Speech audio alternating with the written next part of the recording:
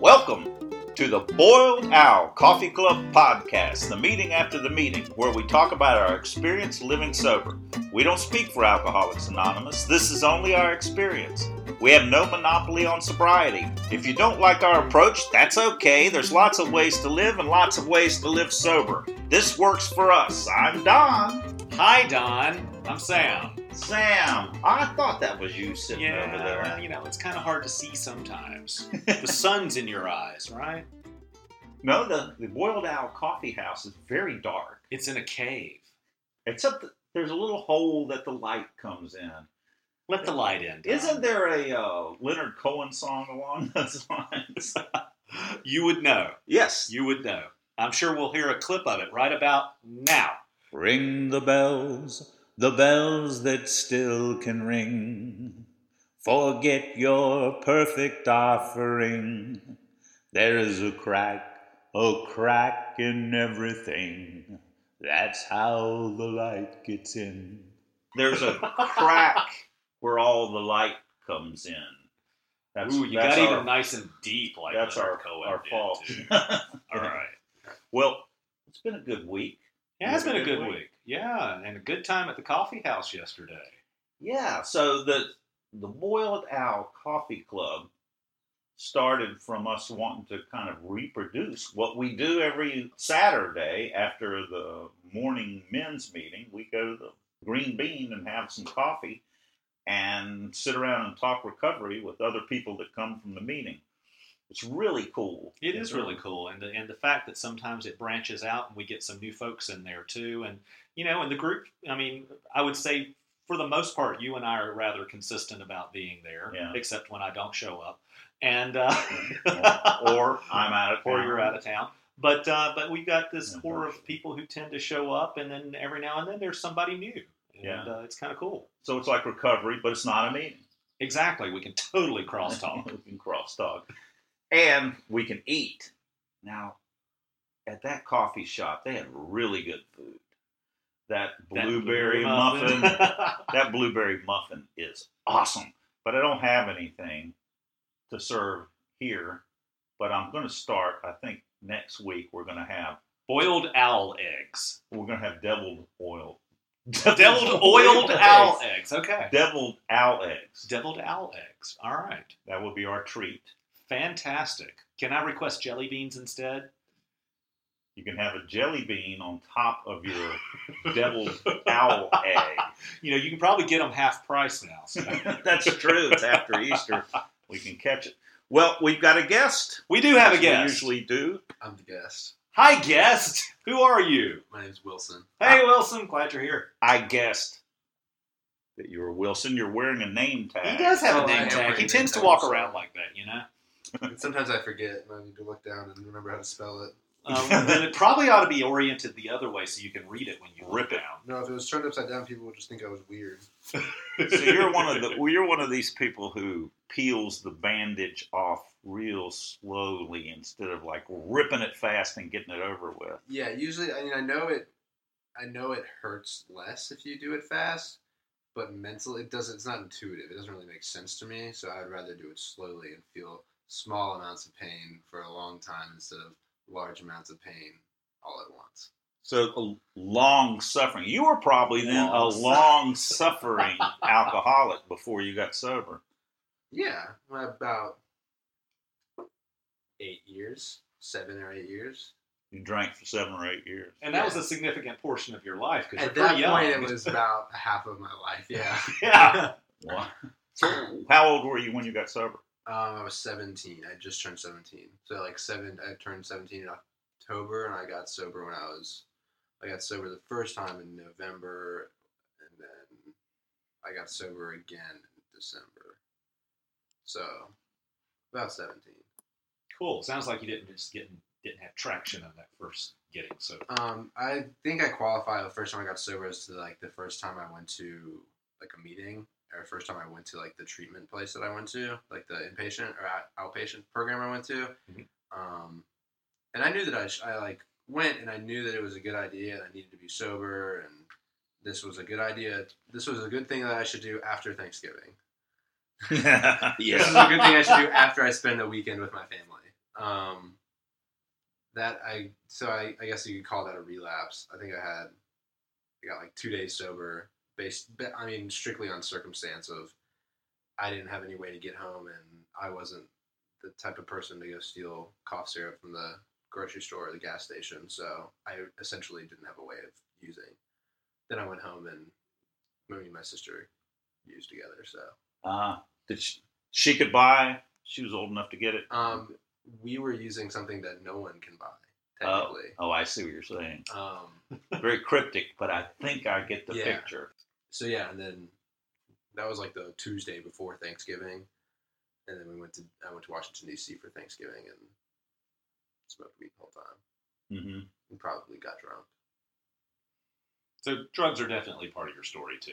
I would say a major part. Yeah. Yeah. But you go to AA meetings. I do. Yeah. I see the value in a lot of 12-step programs, but for me, I think that I can relate the most to people in AA.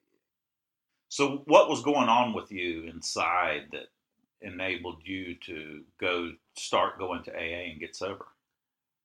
So it's kind of a short story, I guess. I was going to say a long story, but I don't have time for a long story, so it's going to be a short story.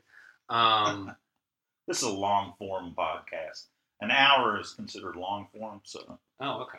Okay. Make it long. Okay, yeah, I'll make it long.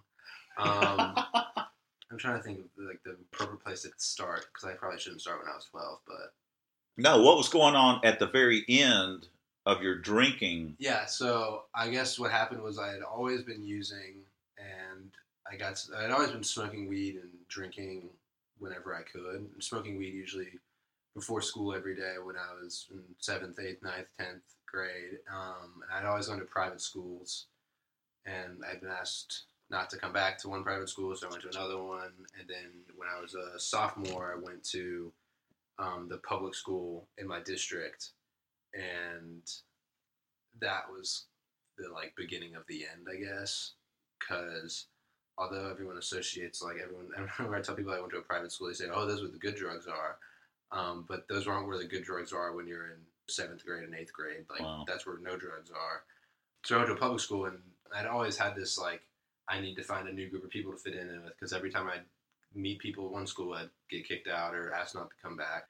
But anyways, so I went to public school, and within the first 3 months, I had found some people who I knew like smoked weed and drank, and that was like kind of the extent of my knowledge at that point. And I was totally one of those like, I'm a badass, but like I don't do pills. Like that's how you die, and like that's how you get like addicted to things. And like smoking weed and drinking's okay. And you had some lines you didn't want to cross. Yeah, like lines like, well, I've seen all these other people, things have happened to them, and smoking weed's natural, and it's like from the earth, and like total hippie. Like I was a hippie when it fit my needs, I guess.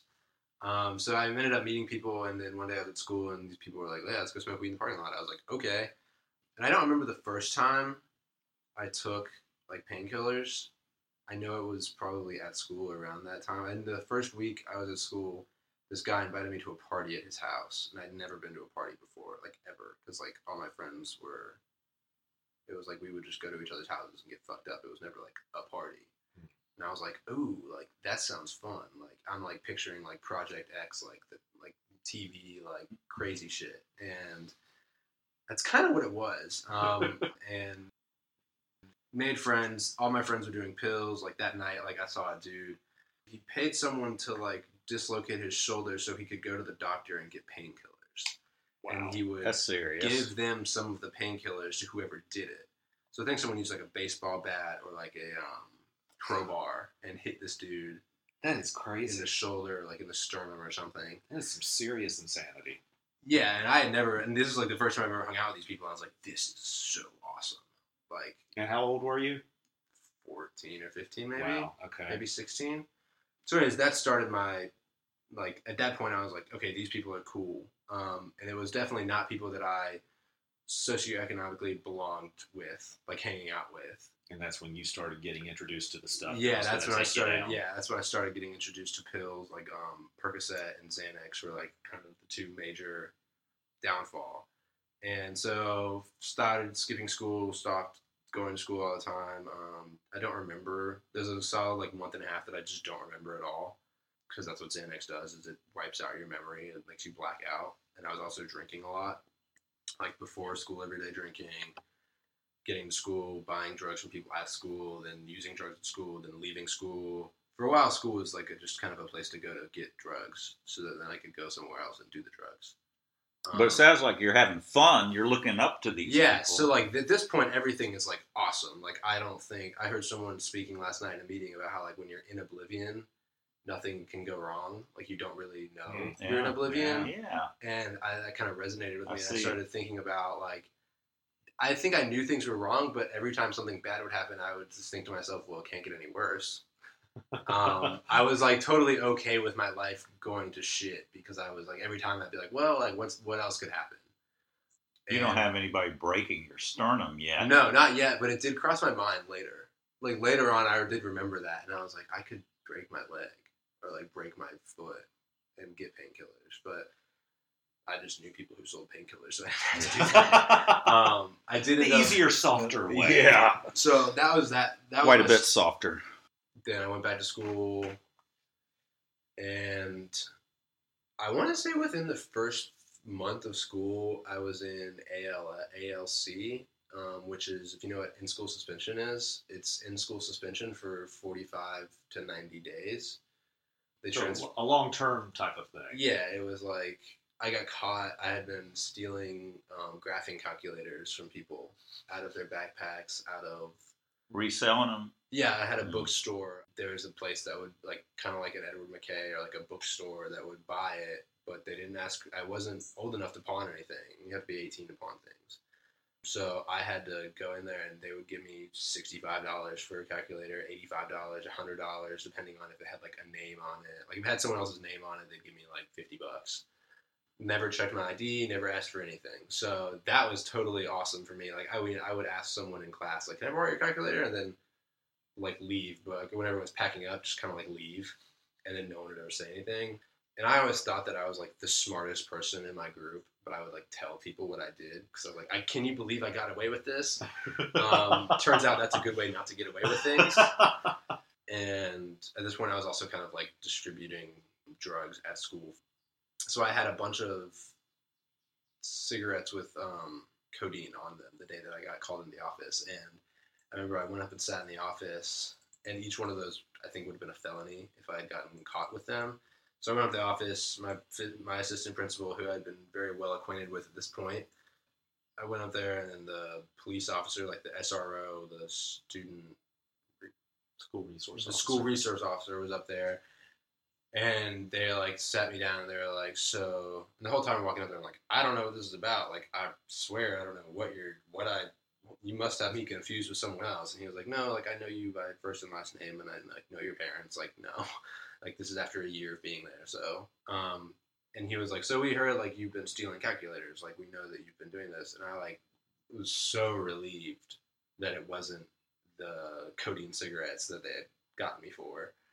Because I was like, oh, okay, that's all? Okay, so got caught for that, went to ISS for 45 days, got out after 20 days because I was like, I was a good person. I was like a nice, respectable young man. And at that point, my mom was like, people don't steal things to get high who aren't drug addicts. And I was like, yes, they do, because I'm right here, and I'm not a drug addict, and I steal things to get high. So she was like, she made me go see a therapist. And I think at some point within the week when she was trying to schedule me an appointment with a therapist, I wasn't able to get drunk or use anything.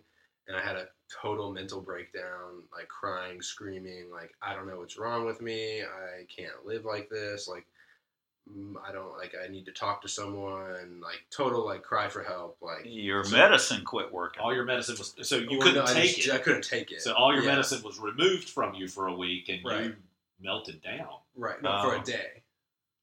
You melted down for a day, or it was removed? It was removed for a day. So after I hadn't gotten high all day. So within 24 hours. Prospect of getting high the rest of the day. At this point, I had a family member dispensing drugs to me, marijuana to me.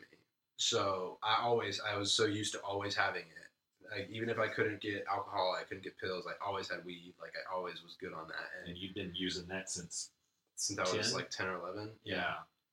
And went to a therapist and thought that the therapist couldn't tell I was like, well, what's the worst case that happens? He can't tell them anything. And then it turns out that a family therapist, there's not any confidentiality because I was a minor. So he couldn't tell my parents exactly what I was doing, but he told them what I had told him I was doing, and that I was probably going to die, in his opinion. So sounds like it. yeah, and so like a week before this, I was sitting in this dude's car and snorting heroin. Like, yeah, eventually I went to see a therapist, not really by my own choice, because the next day after that mental breakdown, I was like high again, and I was like, I'm totally fine. I don't know what you're talking about. I just had a bad day. So when did that turn for you, that it was a problem? So I had been in treatment for 2 weeks maybe, and I was in an outpatient treatment. I went and I got high again. I kind of was under the impression of like, I'll get this done, like people will be off my back, I'll be able to like do what I want, my parents will start giving me money again, like this was going to be like hooked up. And I remember sitting there after I had relapsed, like the next day or 2 days later, I didn't tell anybody that I got high for a month, because I thought having 30 days meant I was like something like that I was cured, or that people would think better of me. Yeah, and I sat there and I was listening to other people in the room share, and I was like, okay, well, like I've listened to you talk enough to know that you're definitely an alcoholic, and you definitely have a problem, and you definitely have a problem, and this other guy over here is like fucking crazy, and he definitely has a problem. And one day, like people were sharing, and I was like, okay, well, like wait a minute, like this all makes sense to me. Like I think that way. Like I don't see anything wrong with what you just said. Like the things that you're talking about that are like, at this point I didn't know it was insanities or like an insane thought. I was like, that's totally normal. Like, okay. And that's when I kind of like gears started moving in my head, and I went on a lunch break and came back, and someone else was sharing again, and I was like, all right, like fuck. Like I was genuinely angry. So you started relating to what the people you were labeling as alcoholics and addicts and insane. Yeah. You started relating to their thinking, and then it was like, oh fuck, I am insane. Yeah, exactly. And I was genuinely angry about it. Like I was pissed. I felt like I'd been tricked. Like, and I also felt like at this point, like now I have to do this. Yeah. Because I recognized that the people who were there, I was like, well, you people absolutely need help. Like you guys need help. And then realizing that like I was the one who needed help, like really, it was like a rough day. You know, it's one of those things too, though, that I mean, in recovery, time in recovery, I've found that I see in other people the things I'm going to be working on in me. Mm-hmm. Yeah. Yeah. And you just described that yourself. You saw in other people their fucked upness, and then you realized, oh shit, I've got it. Yeah. And I think another thing that I realized also when I was an outpatient was something similar, is like the things that I hate about other people are the things that I do. Oh yeah. Yeah, there is that. Yeah. Like the things that really bother me that other people do are usually things that when I go talk to my sponsor or a trusted friend, that they're like, well, you do that shit all the time. It's different when I do it. Yeah, Don, you seem to have a knowing when somebody sound whenever when you acknowledge that thing about what other people do that pisses you off, you realize that you do it. Well, yes. It's a nervous laugh there. There's a nervous laugh there. It's true. It's that I can't think of an example right now. Don't worry, we'll take care of that for you. You'll point something out, I guess. So you related. And realized that you needed to do something. Yeah, and at that point, I was like I was really like tired of living the way that I was living, and I didn't really tell anybody that, and I don't think I did tell anybody that, but I think that was the point when I was like, all right, like my life can't get any worse. Like that was like the last one of those where it was like, all right, well, like shit can't go any more wrong than it already is. I think I knew that like the things I was doing were not going to get me anywhere, or like weren't going to pay off long term, and I just couldn't stop doing it. Because I always had this delusion. I never tried. I hear people talk about like I tried to stop, or like I couldn't. I tried to stop and I couldn't after 3 days. I think for me it was like I always thought that I wanted to, Does that make sense? Thought that you wanted to, and recognized it as maybe a little bit out of hand, but I've got this under control. Yeah. Well, I did that for years. Yeah. The wheels haven't fallen off yet. Yeah, and not even in a control thing. It was like, this is a bad idea, but I want to do it, so I'm going to do it. It wasn't like this, like, I can't stop myself. It was like, well, that's what it was. I just told myself, like, I want to do this. So did you get to a point, so that you said that was the last time that you said to yourself, this is the worst it can get. What worse can happen? Last time I really, yeah. Did you get it at that point that it always gets worse? It can always get worse? Yeah, because I proceeded to make it worse for like 2 years in recovery. Oh, I've done a lot of things that have significantly, and I learned also that just because my outside life is shitty doesn't mean that my inside life has to be, like, my, like, mental life has to be shitty. Okay. And vice versa, that just because my mental life is shitty doesn't mean that my outside life looks shitty. Yeah, I knew that I needed to do something. I just wasn't, at that point, I knew I needed to do something, and I was willing to do the bare minimum of what I needed to do. I got a sponsor. I went through the steps. Did you start going to meetings outside of treatment? No. So this treatment program, it wasn't really suggested. It wasn't a 12-step based. It was 12 steps, but they had a slightly different 12 steps. But it was essentially, we used the big book to go through AA. It was more of a cult, really. It really, I say that jokingly, and but I think it kind of was. Okay, but so you weren't completely at the bottom yet. No, yeah, I could still, like, externally I was ready to stop using, but I was not done being miserable, I guess was the best way to say it.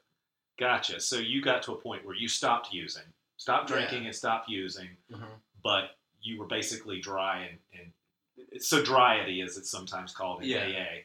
You were still just a turmoil inside. Yeah, and I think it's Were you trying to control your drug and alcohol use? No, like I did years of controlled drinking where I was like, didn't want to be an alcoholic, so I'll prove I'm not an alcoholic by only having 3 beers a night, and only on Thursday, Friday, Saturday, Sunday, Monday, Tuesday, and then but it went to 5 beers. Well, I've already started. We know the story.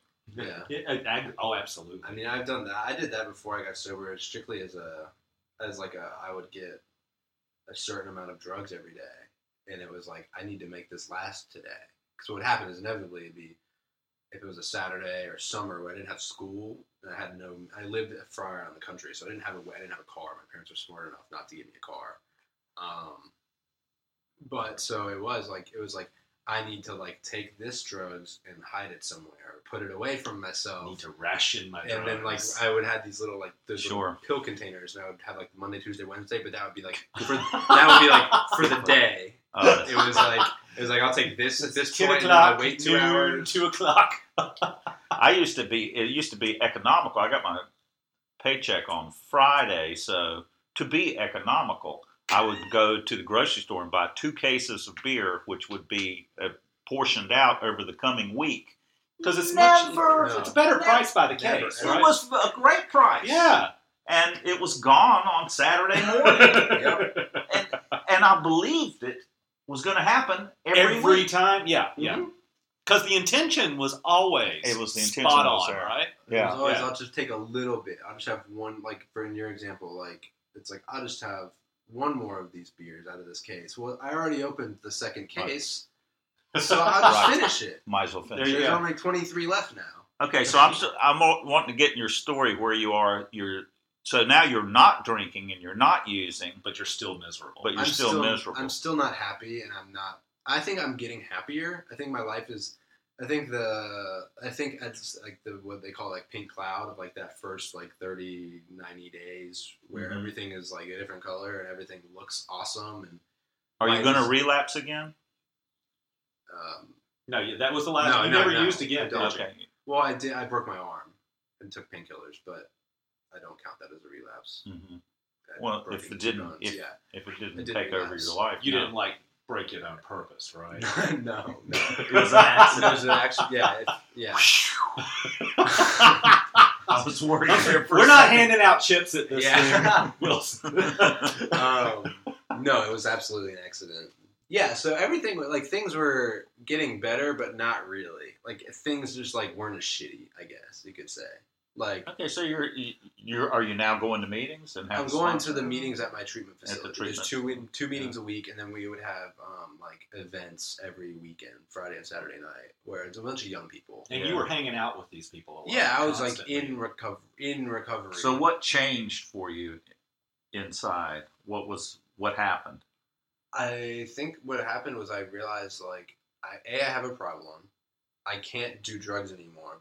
And then the wall was at, I can't do drugs anymore, but that doesn't mean I have to stop being a lying, manipulative, like, sack of shit. Like, I can still steal things and do things as long as no one knows about it. Or as long as I don't, like, I was not big on sharing my thoughts with people. Which was, I think, it was promoted highly.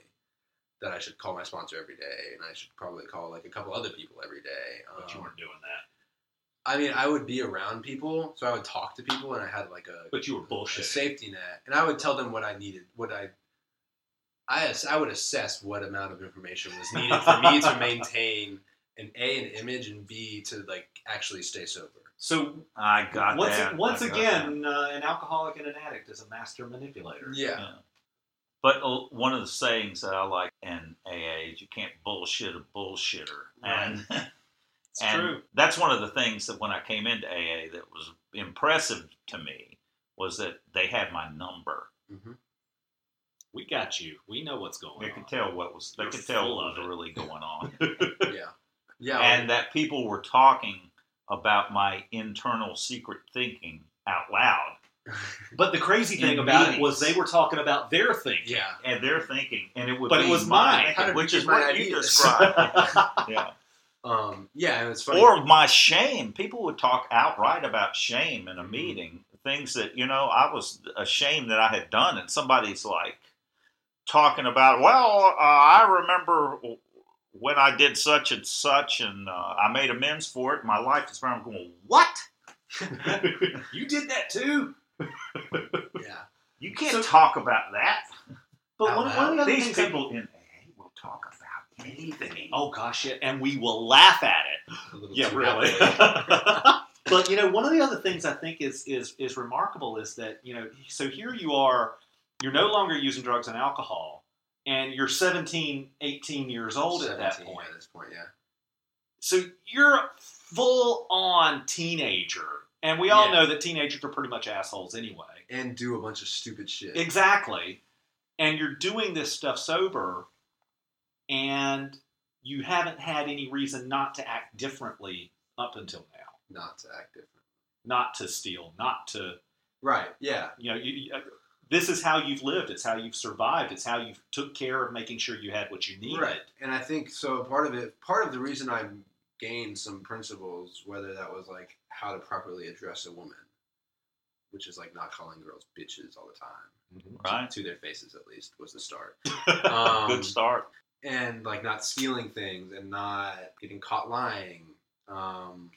Oh, how about not lying? Well, so, yeah, but, like, I learned, like, Not getting caught lying. It was a hedge. A little hedge there. yeah, there's a little, like, Little subscript, reservation. yeah.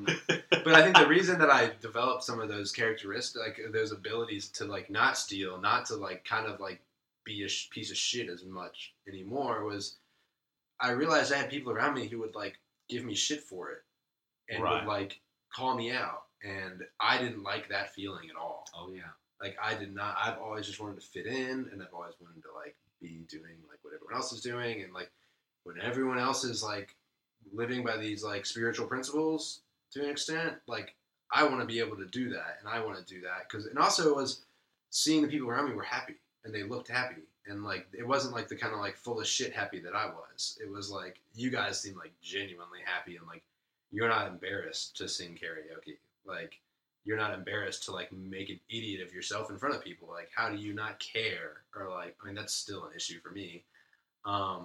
that quote unquote wearing life like a loose garment type of thing. Yeah. Like I was like, Totally. you look like a fucking idiot, and then I was like, well, you don't care. Like, Right. and that, It's living without fear. Living Yeah. without having fun and just being joyful and in the moment. And yeah, that's a big thing, and that's something I still work on. yeah, exactly. And that was something that I really wanted to be able to do. And eventually I was able to do that around certain groups of people. Yeah, continued recovery will give you that. I wanted to, well, my wife wanted to dance, contra dancing, Mm-hmm. which is like square dancing. It's against dancing, right? Yeah, Conscious. it's called contra dancing, and it's a great deal of fun. We were going to go do it. I agreed to go do it, and I was scared to do it. Really, I mean, I've never danced not drunk, and I called up my sponsor on the way, and he said, "Be careful, you might have fun." There you go. Did you And- let yourself have fun? I let myself have fun, and I've said to myself, I was going there, I said a prayer. I'd been in A for a while. I said a prayer, take the fear away, and I just thought to myself, I don't want to live in a cage of fear. I mean, this dancing, what's the problem? I'm going to go do it. And it turned out I loved it. It was great. So to be free of those things, why not do things that you think are fun or try them out and see if they're fun rather than prejudge them and say, oh, it's not cool. What if people see you?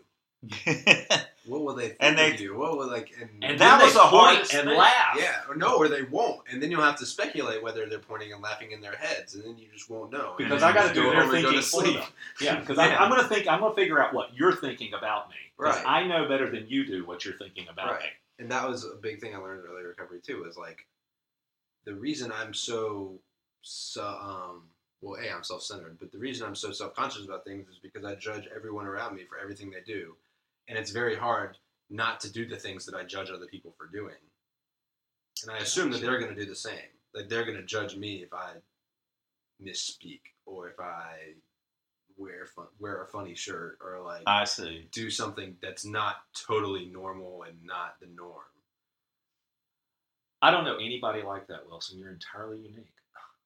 Although I would point out that at the moment you're wearing a shirt with a giraffe on it, and But it's a cute giraffe. it's So a cute neat. giraffe, It's like but a little patch. Yes, it's adorable. it's really big on the back of your shirt, and it has a very long neck and a little squat little body that looks stupid. It's like it could almost be a turtle body. I like it. I thought it was really cute. I like it a lot too. I'm only But the good kidding. thing is I don't have to go care if you like it. And you don't care. So you're willing to wear a giraffe shirt. Stupid giraffe shirt. Stupid yeah. giraffe shirt. So it's freedom. Freedom. Well, so when you were talking about that, judging people and think that they're judging you and all that kind of stuff, it brought about in me that, I do catch when people misspeak or use the wrong word or have an awkward moment or whatever. And what I find is that I'm totally forgiving when other people do that. Absolutely. I'm Yeah, more me too. sympathetic to it now. Well, Me too. absolutely that, but I've never been one that's like, you use that word wrongly. You're stupid and you should burn in hell. That was never a thing for me.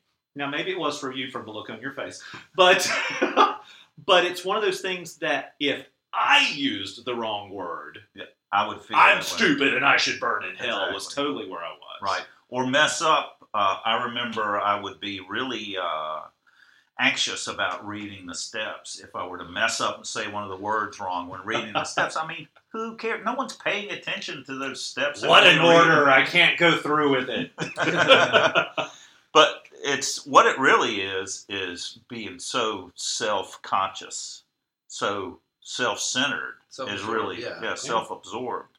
And the longer we're sober, the more I'm able to get out of that.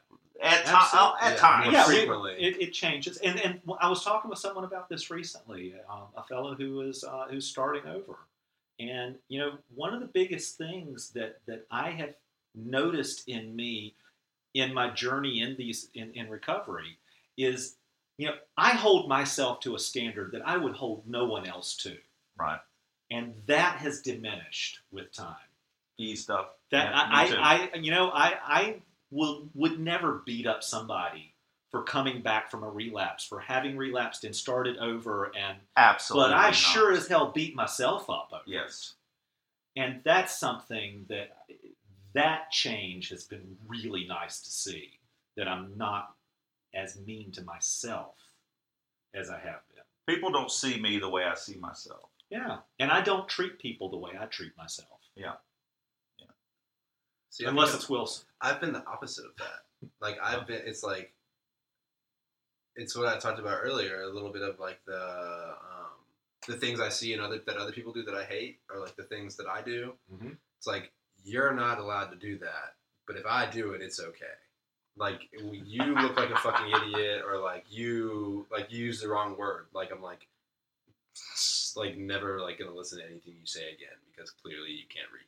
And then it's like, but I like you should hear me read out loud. Like, it's painful. Well, I've heard you share about this aspect of yourself in meetings before, and what do you do with that? What are you doing with that? The judgment? With the self-judgment and judgment of others. What are you doing with that as far as using the tools of the program? I think a big thing for me is, well, first it was recognizing that I have a problem with that. I mean, even like not like just alcoholism, but like recognizing that is a problem in my life. And then it really is prayer, meditation, and whether that's, a lot of the time it's just me consciously thinking, like telling myself at the beginning of the day, like, I don't want to do that today. I don't want to be that person today. And when I start doing it, stopping myself and being like, no, like, we're not doing this, because this is a long sidewalk and there are a lot of people on it that I could hate right now, and that could probably hate me, but I'm not, I don't want to be miserable today. I don't want to That's worry the key about thing. this. I don't want to be miserable. Like, I want to be able to think about other things. I want to be able to see people and talk to them and not be worried about what they're thinking about my shoes or my shirt or like my hair or whatever. Like, Or if they're even thinking about you at all. yeah, well, that's funny too, because last night I had one of my roommates spoke in a meeting, and he was telling me he was really worried before the meeting, and then my other roommate had told him, like, hey, don't worry, like, everyone in the room is still going to be thinking about themselves. It's true. Right. Yeah, I mean, that's like the biggest thing for me, is reminding myself of what I'm doing and that I don't want to do it and what happens when I do it. And then it's asking God to remove that thought process. So you kind of identified as a character defect, Mhm. and that is a specific thing that you can ask God to remove, Right. rather than a vague prayer. I don't want to be insecure. Like, Yeah. it's a lot easier when I'm like, I don't want to judge people, and I can play that tape out of like, this is why I judge people, or it's like cyclical. It's like, I don't know which one comes first, but But when you can interrupt it. But And when that I can stop interruption it, yeah. comes from awareness. yeah. I think that's one of the biggest things to get is awareness, because until I'm aware of the problem, I can't do anything about it. I don't know what to do about it. Yeah, I don't even know it exists. I've really always hated awareness. I used to tell people I sponsored, like, hey, awareness is a bitch. Because once someone tells you you're doing something, You can't you don't have unknow an it. excuse to do it anymore. That's it. And that's kind of always how I've like treated myself, and like the whole like being harsh on myself is like, once I know I'm doing something, if I keep doing it, I'm not a good person, or I'm not like smart, or I'm like, why do I keep doing this? But in truth, what awareness is, it's the opportunity to change your behavior. Yeah. Yep. And the good things is, like, with most things, I don't run out of those opportunities. If I only had 10 chances, I don't know, I'd probably still be doing a lot of the things that I shouldn't be. I think you're speaking about a lot of us there. Yeah. Wilson, thanks. Thanks for being aware. You're welcome. You're making life a lot easier on us.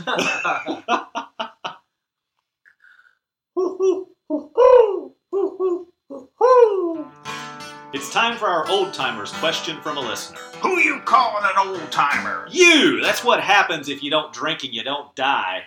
No matter how long you've been sober, it's still one day at a time, Sonny. I knew you were going to say Sonny. You can post a question to us on boiledowlaa.org or email giveahoot@boiledowlaa.org. We don't have any questions yet, so we're making them up. But please post a question. Please. Even the boiled owl will beg you.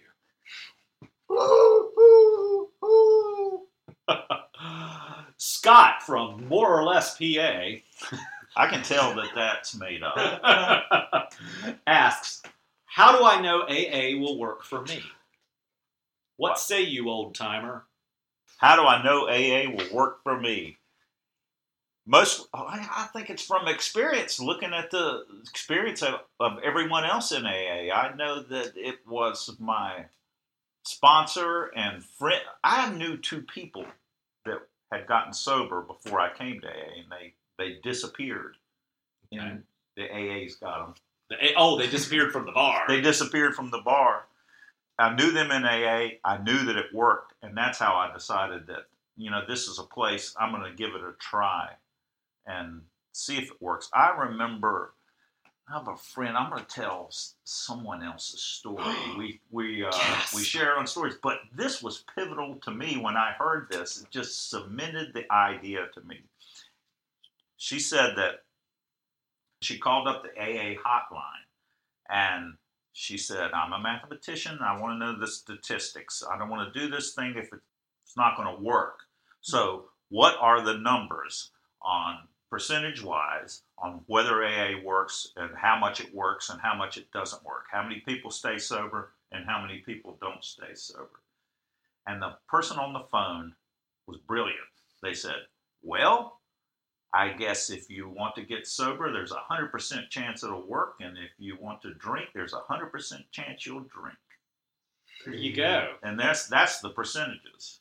So it turned it back on, where do I have the willingness to do what AA is asking me to do, which is horrific at first, which is to get sober somebody else's way. Mm. I didn't want to do all the stuff AA asked me to do. I recoiled at a lot of the things that AA asked me to do, but I was so miserable in my drinking, and I was in so much pain, psychic pain, that I was willing to do anything. So I surrendered. I think that I know it's going to work because all these people in AA have done it. They're happy. Wilson talked about people laughing. That was amazing to me. People talking about their shame and laughing. Mm-hmm.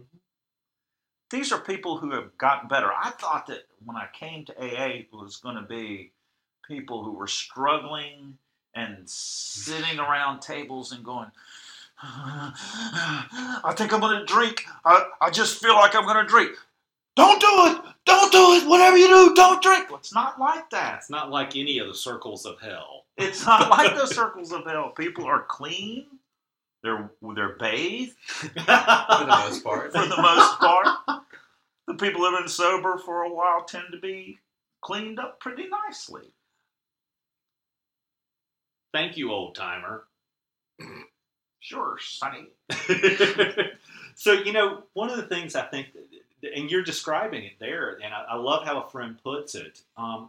When I came into these rooms, I thought I was going to get a consolation life. I thought I was getting the consolation prize, and it's going to be kind of like this little sad-ass, okay life. I'm never going to have any fun, but, I'm not going to be as miserable as I was drinking and all that. No, my life is awesome. Now, yeah, I've got times that it absolutely sucks, but the cool thing is that sober, I can handle those times when it sucks really well. I can get through them. I've got friends I can call them for help, and consistently moving through the suck of those times that really suck, what's on the other side is good stuff. When I came in here, I didn't know if AA was going to work for me. But what I knew was I could not drink anymore because my life was going to shit. It was going so far to shit that I was willing to kill myself rather than see it go that far. And I tried. And then I obviously did not succeed. And so I came back to AA. And in here, I found people that I believed that y'all were serious. It had worked for you. And there was just that little sliver of hope that, all right, it could work. But the other thing, and this is the thing that I love, it's the secret of AA. Of Ooh, I 12-step want to know recovery. the You want to know the secret. secret? I have to be willing to change everything. The secret is everything doesn't change. I just don't get to choose what changes, Yeah. which is why I have to be willing for any of it to change. My life is not completely different from what it was when I came into these rooms. I still live here. I still have the family that I have. I worked at the same place for years after getting sober. I still lived with my partner at the time. A lot of my life was the same, but a lot of my life changed. I didn't drink anymore. I didn't hang out at bars anymore. I had a different set of friends. I actually was able to get up in the morning and mow the yard or clean the house or go visit my grandmother or Clorox the whole freaking front porch. Like I did over the weekend. And that was, I didn't get to choose what changed. Or actually, I could have. If I had chosen what changed, though, I would have been doing it my way. You'd be And miserable, I don't think it trust would have me. worked. There you go. I, as you said, I've got to do this someone else's way. And my willingness to do it someone else's way means that I'm willing to change everything. Yeah. What you got? I didn't know. I think if you knew it was going to work for you, like, that's no fun. You like So it's the an challenge. adventure. Yeah, well, like, if everyone would be sober if they knew it was going to work for them. Like, no one would go back out. No one would, like, you know what I mean? Like, if I came to one meeting and I was like, yeah, those steps totally make sense. That's what'll do it.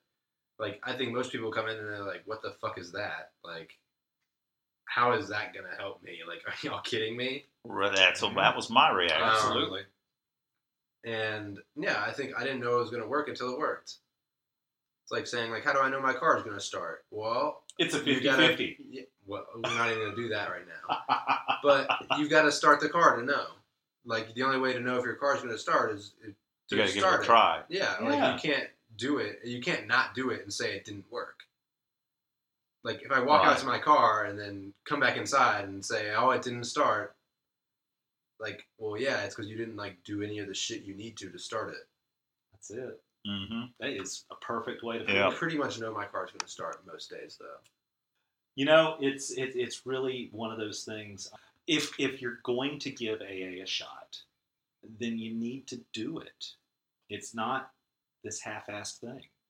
Half measures availed us nothing. Yeah, that's a line from the big book, It and is. it's true. So, I mean, I like what you said, willingness. It is having complete willingness, give it a try. It's worked for all these other people, and I'm going to try to get sober somebody else's way. And if you feel like that there's something else that's going to work that you can do to be able to drink successfully, go do it. It's true. Go We give do it a not have try. a monopoly on recovery either. No. There Yeah. are many other ways to get sober out there as well. I mean, we talk about it in the intro. Yeah. AA is the one that works for me, and it's the one that I'm sticking with. Yeah. And I think that's probably the case for you guys, but I ain't going to say it I is. mean, for now, until it stops working. There you go. And it will keep working as long as you keep Yeah. doing the whole program. I mean, that's been my experience in watching other people in sobriety. But I also know people who are not in AA and are quite probably alcoholics that are getting sober other ways. Yep. And that works for them. This works for me. And I love it. My life is fun. Yeah. And where it used to be, in fact, I thought when I got sober it was going to be one long gray day from now on. And it's turned out to be a roller coaster ride, but boy, there's a lot of fun and there's a lot of creativity and life. There's love and all kinds of things that I couldn't fully participate in until I got sober. I had a lot of lists about these types of things that I'm doing today that make my life full. back when I was drinking, I had lists of stuff that I was Things going to you do want. to have that big full life. Mm-hmm. But I didn't really start doing them until I got sober. It's amazing what you can actually do when you've got sobriety. I mean, it works. Wilson, thanks for joining us. Yeah, thanks for having me. Boiled Owl Coffee Club. Thanks, Wilson. Oh, you're welcome. Next time you come by, I'm going to have a deviled owl egg. I can't say it. With jelly beans. Deviled- With a jelly bean on jelly top. bean on top. A black jelly bean.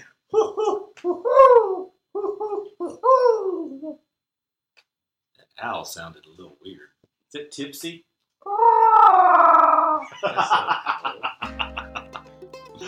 Thanks for joining us. The Boiled Owl podcast is posted on the 1st and 15th of every month. Visit our website at boiledowlaa.org.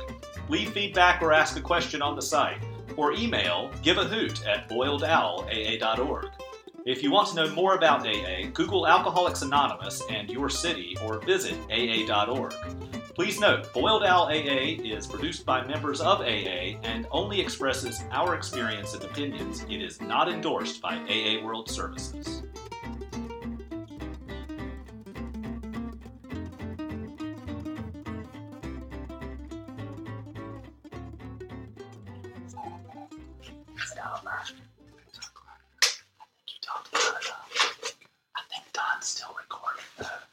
Quit making all that racket.